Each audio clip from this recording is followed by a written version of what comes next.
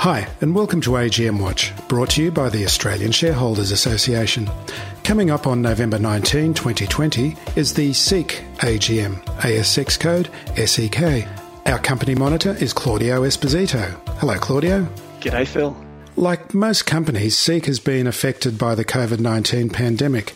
Can you tell us some details about this, please? Sure. So when the pandemic hit, SEEK was sort of like one of the first ones to know about it because of their business Xiaopin over in China. SEEK basically did what most companies did once the pandemic took hold, and they just made sure that their employees were safe and and their families and so forth. But then, once things started to take hold, I think it was in April or something like that, they noticed their billings went down by about 70%, and it persisted for a couple of months. So that wasn't too good for them, but they spent a whole heap of money, and it was several million in various things. But one of the things they did, they sort of set up a platform for people who'd lost their jobs. So it was just a platform to help them out, to sort of get them on there, give them advice, what to do, and where to go once the pandemic sort of starts to abate. SEEK sort of have this monthly report that they have. And so after their billings had dropped down by about, 70% or what have you, I think it was in maybe August or something that they noticed that the stats started to move back up again. And so they kind of sort of felt that bit of sigh of relief. So all of Australia started to improve except for Victoria. And that's mainly because we had those, protracted lockdowns. But, Phil, if you look at SEEK's performance, compared to other companies on the ASX, they didn't do too bad, Yeah. But if you had to compare SEEK's performance to SEEK, they didn't do good at all. Their revenues were 1.57 billion this year, but their revenues last year were like 1.53. So it did go up. They didn't really lose any money as such in terms of revenues. And I think the last time SEEK had revenues were bashed down this badly was in 2008 and 2009. But outside of that, SEEK's revenue always go up by 10, 15, 20% year in, year out. So, when you say, how did SEEK perform, in terms of COVID? Look. It's not too bad. They will be okay. Yeah. I think they'll be okay. I just noted as well in the VIs that this is a quote. The company attribute a reduction of $13 million due to COVID-19 pandemic. However, this sum was recovered by cuts in discretionary spend and government grants from Australia and the People's Republic of China and New Zealand. Yes, that's right. That's exactly right. So I think there are a lot of companies that had received some sort of government grant, but I reckon that that 13 mil that they received, was it 13 or 8? I can't remember now, but I think it would have offset it fairly well. So can you tell us about their deep revenues premium products? I'm just quoting again here from the report, in ANZ and Asia, and business processing outsourcing in China. These are interesting parts of the business. Yeah, yes. So the deep revenue is something that they've adopted not too long ago. So they've got this thing called price versus alignment. So what they do is they, in the past, you just get buy a few ads for whatever amount of money, and there was nothing to it. But now what they did is they decided to, if you were, say, perhaps looking for somebody like a scientist, somebody who was hard to come by, then SEEK would charge a premium for that, as opposed to, say, somebody who just perhaps is a clerk or something like that. That's part of it. The other part is their ads. They've got a regular ad, then you've got ads that are more standout ads, and you pay a little bit more for that. And when you pay that little bit more, it gives you other features, like if you're a candidate and you look for that particular job and you look for, say, a business analyst, then your job, the one you've advertised, will come up to the top of the list. So you get all those sorts of little things happening there. And that's basically all they mean by deep revenue. Oh, okay. And those things are growing. So in the past, they just had your basic ad. You know what I mean? You just pay for a basic ad and that's it. And if you wanted something else, you'd have to sort of like renegotiate something. But now it's sort of different. So they've allowed now people to buy a whole heap of ads. Like you could pay, say, have a yearly spend of, say, $10,000. And within that, you can pay for whatever you like. And it makes it a lot easier for people to perhaps pay for a simple ad, or perhaps a more complicated and more sophisticated ad if you're looking for that special kind of candidate. And they're seeing their revenues grow along that spectrum, that special kind of ad spectrum. And that's what they mean. So, and I think it's quite an intelligent thing to do, because in the past they've got the market share, and that's all they really cared about in the past. But what they want to sort of focus now on is outcomes, and this is the way to do it. And what about business processing outsourcing in China? What's that all about? That just refers to, so they've got these other small businesses, but all the businesses are sort of connected to the Seek business model. So you got something like Sidekicker, this is not the Chinese business, and I'll get to that in a minute. Yeah. But you got a business called Sidekicker, which is an Australian business, and it basically looks at hires people in hospitality, but these are just short-term contracts. So if you want somebody to perhaps attend an event, for you, for whatever, that may be, or security or drinks, you can do that through Sidekicker. And you can hire somebody at the drop of a hat, throughout the week. And similarly, they've got another business called Job and Talent that they just acquired in Spain. And that's in a different industry, in warehousing and logistics. And it's the same thing. Get somebody in, short term, quick, and Seek have got the technology. They can sort of facilitate that transaction very quickly. That's where the kicker is for Seek. Now, this business model is also found in other countries, and Zhaopin is one of them. So Zhaopin have got the online portion, which is basically what Seek is, the core business. And then you've got the offline. So part of that offline is the BPO that we just talked about. And then there's another part of the offline business, which is a campus recruitment business. And all these things, the campus recruitment business is just something to help complement the online part of the business, where the graduates get together, they get together with industry leaders, and it's all to facilitate a relationship. And so you've got these graduates now who form a relationship, resumes are submitted and accounts are sort of created.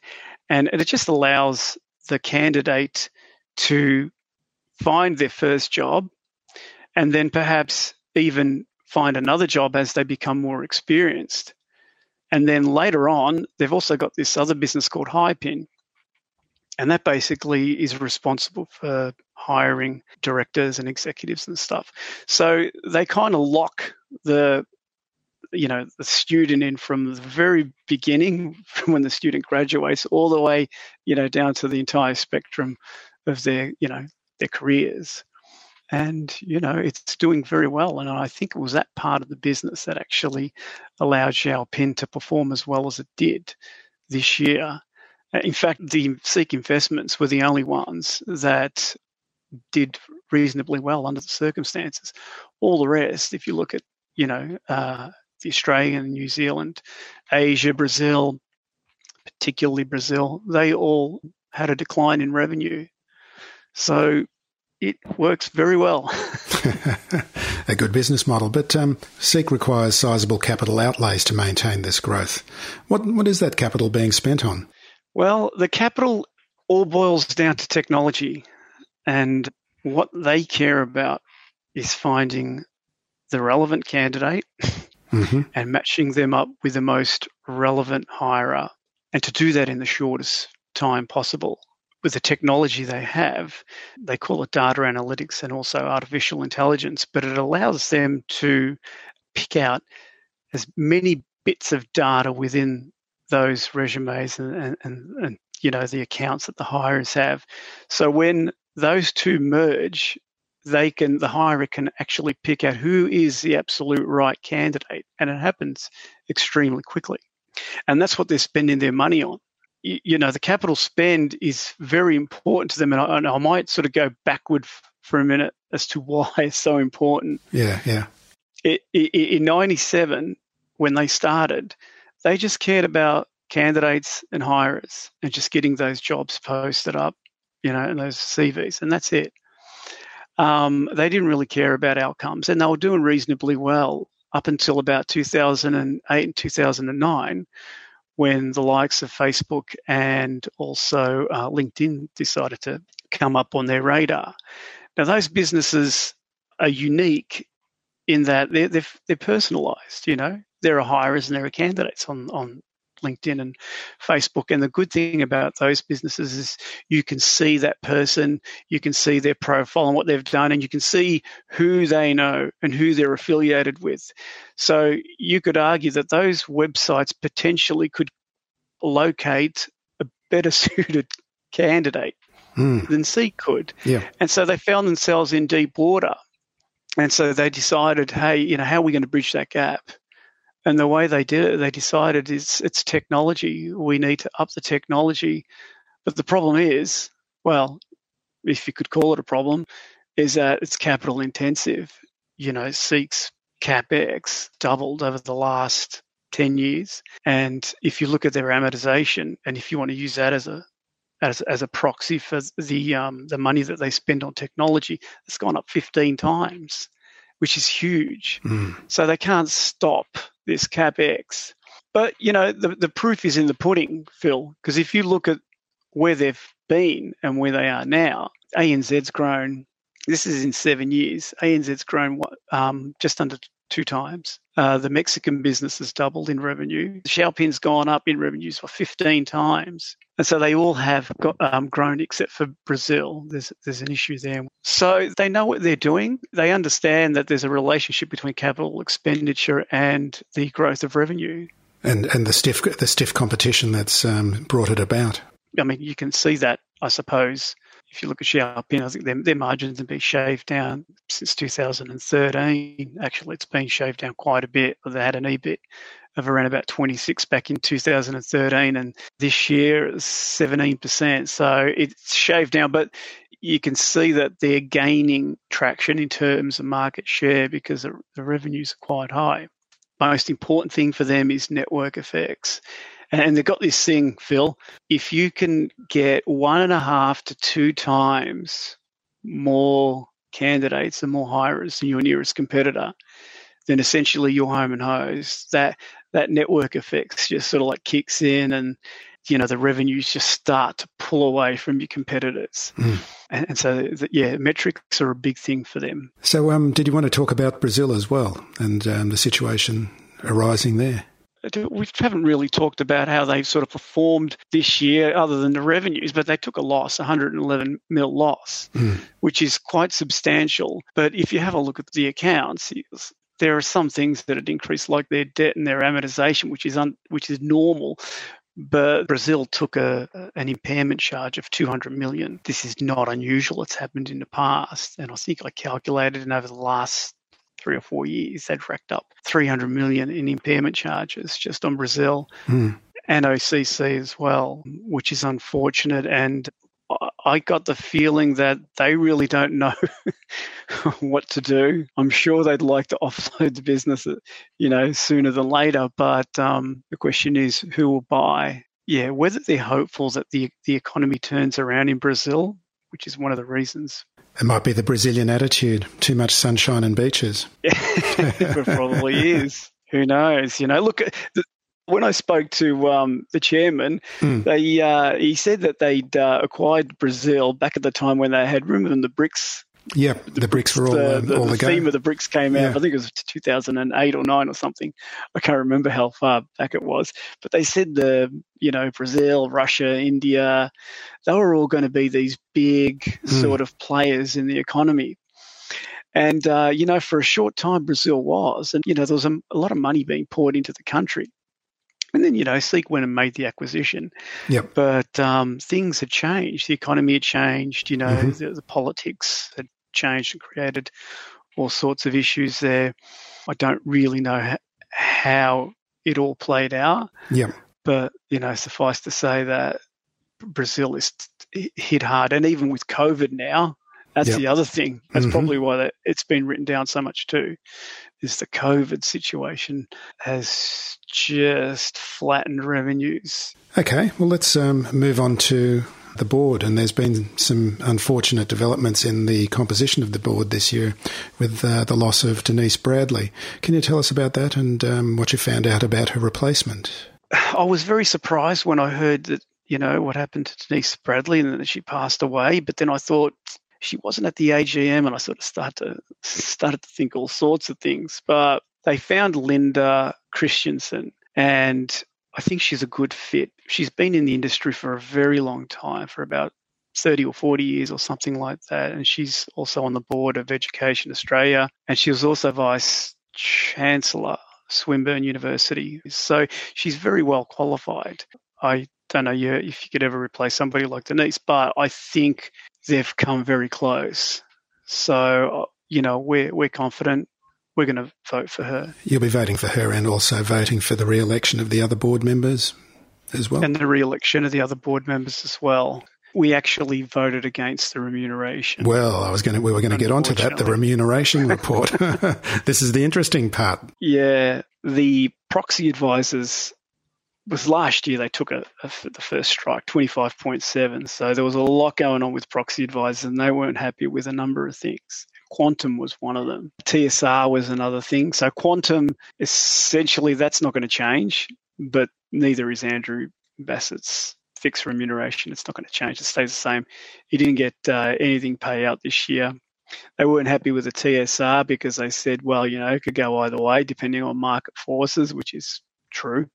They didn't like the cliff vesting, and we never liked cliff vesting from day dot. But, it was one of those things that overall their remuneration is not too bad. And we sort of always said on balance, with everything else that they have, we took it on board. But the cliff vesting is no more. Mm-hmm. They've created a graduated vesting now. So they've got a minimum target and a maximum target, and they still calculate it in the same way. So it's the ASX 200 growth rate over the last 15 years. Whatever that growth rate may be, they sort of pick a price point, the share price. How much would that be, say 5% or 3% over the next 3 years? And whatever share price that is, that's going to be your target. Yeah. So they've got their minimums, and it'll vest 50%. And then if you hit the maximum, obviously 100, and whatever you get in between, it'll vest at a prorated amount. They didn't like the sign-on bonus. I mean, that's against ASA's policy as well. But we say if you have to, that you perhaps pay it in equity and have it staggered over 3 years. And they did that. Mm-hmm. And then the other thing they didn't like was the options-based pricing model. So they obviously, like we do, we prefer you allocating shares based on market prices, mm-hmm.